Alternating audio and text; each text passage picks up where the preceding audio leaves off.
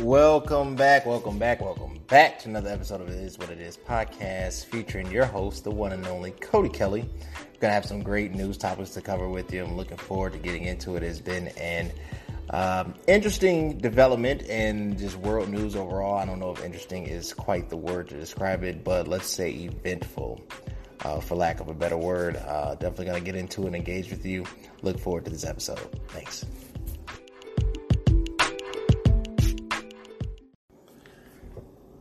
U.S. did not approve Turkey Syria's offensive, says Mike Pompeo.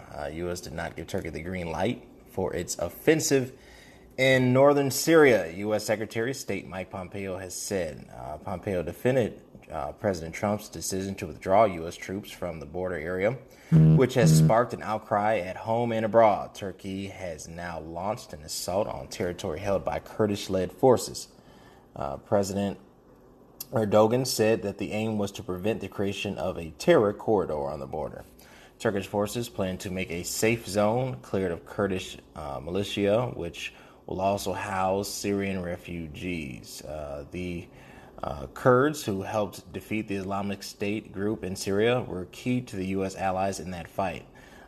Thousands of fighters and their relatives are in prison. Of ISIS fighters and their relatives are in prison and camps and around the area under control. It is unclear whether they will continue to do so if battle breaks out. The U.S. military has stated that it is taking custody of 2 British detainees, notorious for their roles in the cell that tortured and killed 30 Western hostages. 2 men, El-Sheikh and Alexander Cote, were part of the British cell nicknamed the Beatles. They have now been removed from a prison run by Kurdish-led militia in northern Syria. Some of my thoughts. So removing our withdrawal, or our support, I should say, from Turkey or from the Kurdish people is not a good strategic move, especially considering that they helped us defeat the ISIS Caliphate.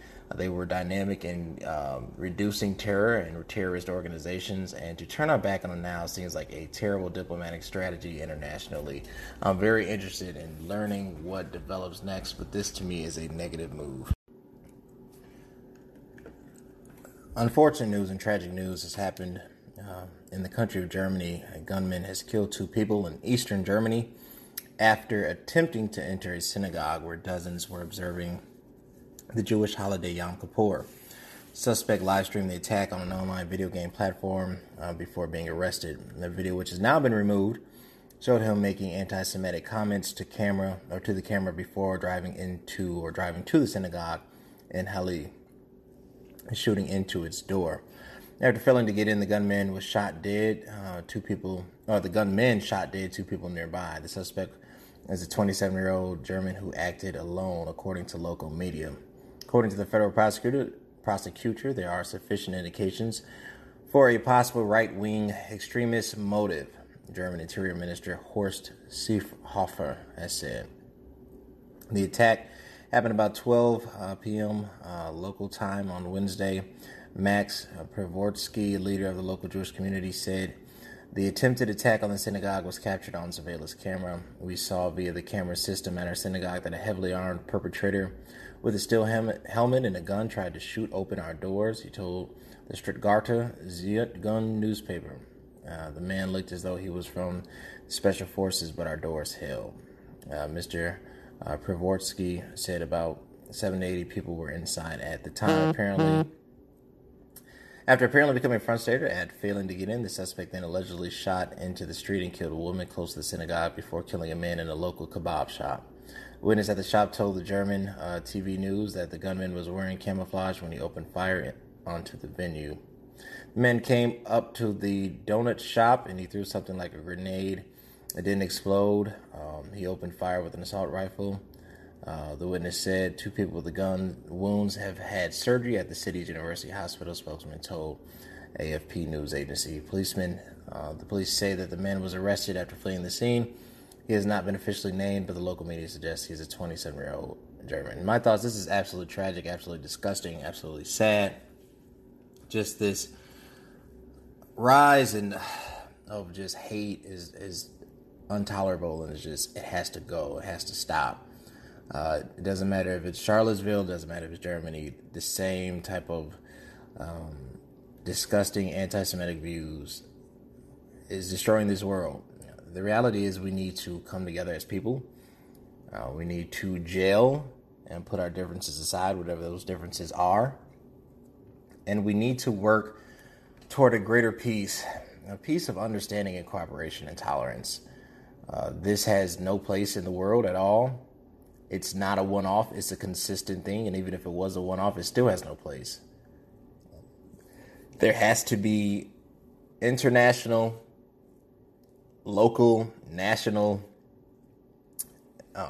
actions that go against this. Yes, even when you create laws, does it change the person's heart? That's true, it does not. But you have to have certain parameters in place to make sure that this cannot increase in its volatility, that we can catch it before these mass actions happen. That anytime somebody can look like special forces, obviously, so they're talking about weaponry, they're talking about apparel. Any of these type of purchases are red flagged and hunted down and tracked. And it goes back to the same old debate. You know, if you see somebody buying these military grade weapons, you know, they're not going to kill deer. So the U.S. government, the international bodies, I think all have to pull their resources and strength together to form a more perfect and safer world. People in Liverpool have a longer mobile phone call than the residents of 9 other major British cities, a Ofcom survey has suggested. Liverpoolians spend 6 minutes and 51 seconds on a single call on average. That's more than 40% longer than Londoners, who came second in the survey results. People in the Bradford had the shortest conversations on average after 3 minutes and 15 seconds. Data for the survey was gathered from 150,000 mobile phone users between the 1st of January and March 31st this year. The survey did not consider calls made via Skype or WhatsApp or similar apps. The research also found that people who use their phones for online services mostly stuck to Wi-Fi. Mobile data services such as 3G and 4G were used less than a third search activity. It's probably thanks to this that 6% of users consume 1 gigabyte of data every month. The regulator said analysis by the Citizens Advice earlier this year found that 71% of SIM-only customers were paying for data that they did not use, costing on average 800 million euros annually. Data also goes to show that the total number of minutes spent on mobile calls has increased to 132.1 billion from 148.6 billion between 2012 and 2017. I think it just goes to show that people are addicted to their phones. It doesn't matter if it's in the U.S. or if it's in London, if it's in the United Kingdom. People are addicted to their phones because people's phones rule their life. Their phone is their laptop. Their phone is their personal assistant. Their phone is their comedian. Their phone is their religious leader. Their phone is their politician. Their phone is anything that they need it to be. And the increase in usage is just part of the times.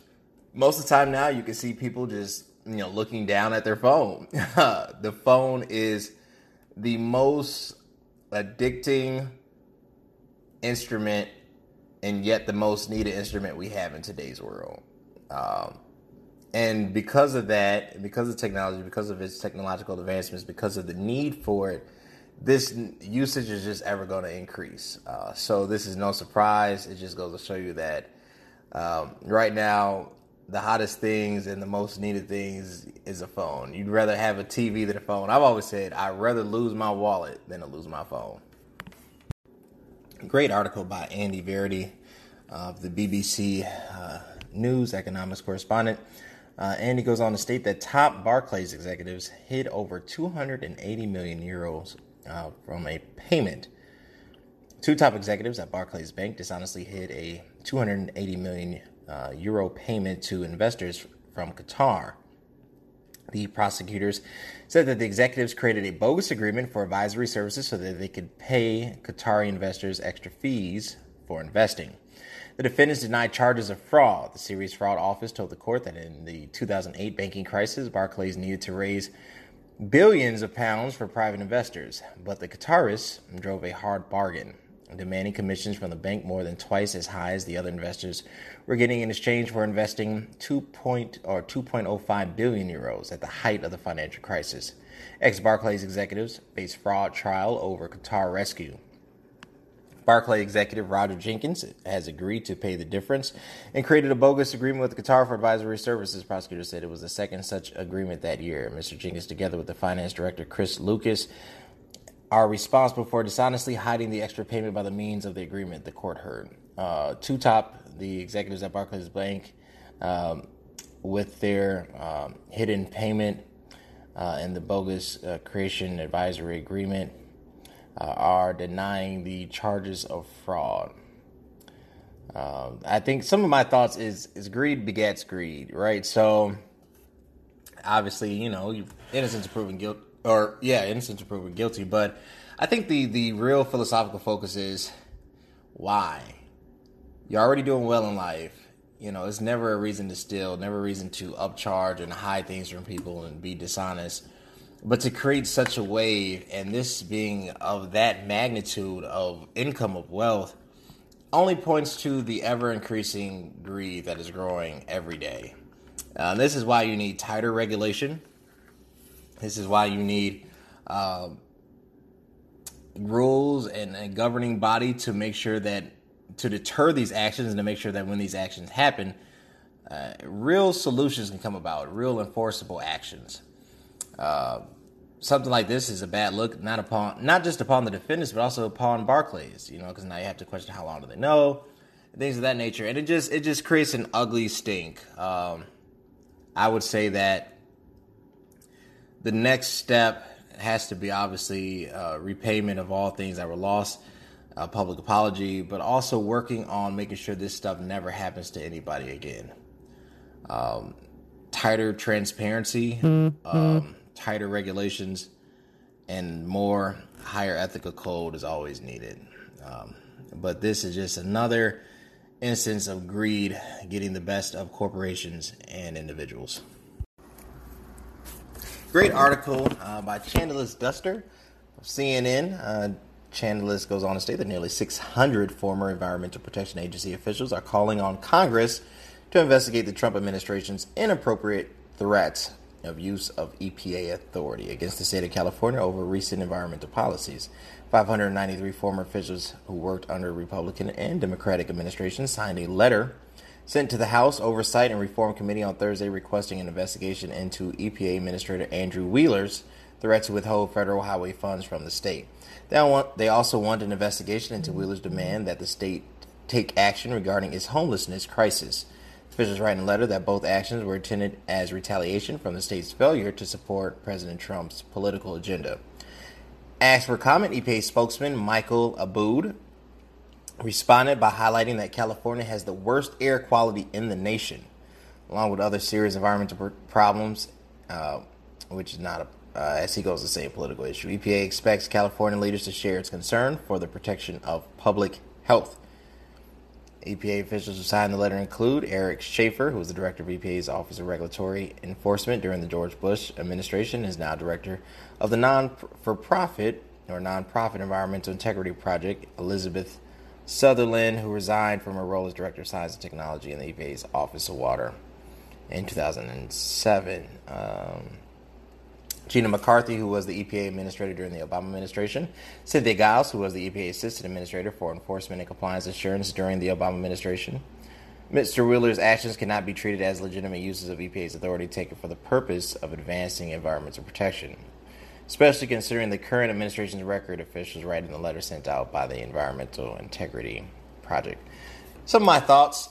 So the EPA is designed to do what it does. It protects the environment. It's all in the name, Environmental Protection Agency. To withhold them and restrict them and to make their job harder in the long run hurts us. Their job is to make sure that not only as a nation but as a world we can have a sustainable future, that the air that we breathe is not polluted to the point we have to carry oxygen masks, and that we don't enter into some Mad Max type scenario, and to restrict them or to hold sanctions against them if they don't support a certain political agenda is not only wrong, it's unethical, it's unethical, it's debauchery, it's just flat out malicious, because you're saying that without the support of one agenda, we will stop you from doing good, right? That's like telling,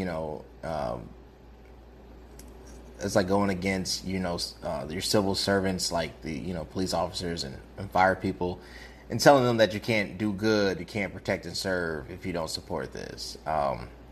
You have to allow them to do what they do. There needs to be autonomy, and you got a system of checks and balances, and to restrict them and to apparently create some type of punishment according to Mr. Wheeler's demands that is being stated is basically a lack of integrity in office, and therefore allowing or forcing the EPA to create an investigation is even a deeper problem, because now you have utter turmoil.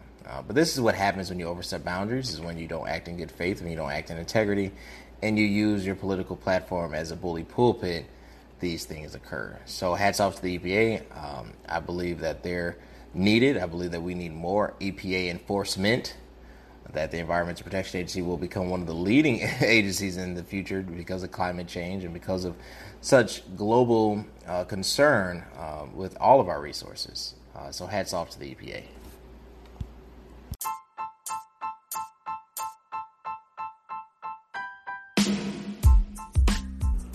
All right, this is another episode of It Is What It Is podcast.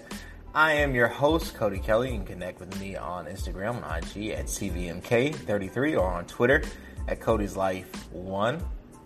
Click like, subscribe, and let me know what you think. Also, you can sponsor this. There are monthly subscription levels that you can participate on. I'd love to connect.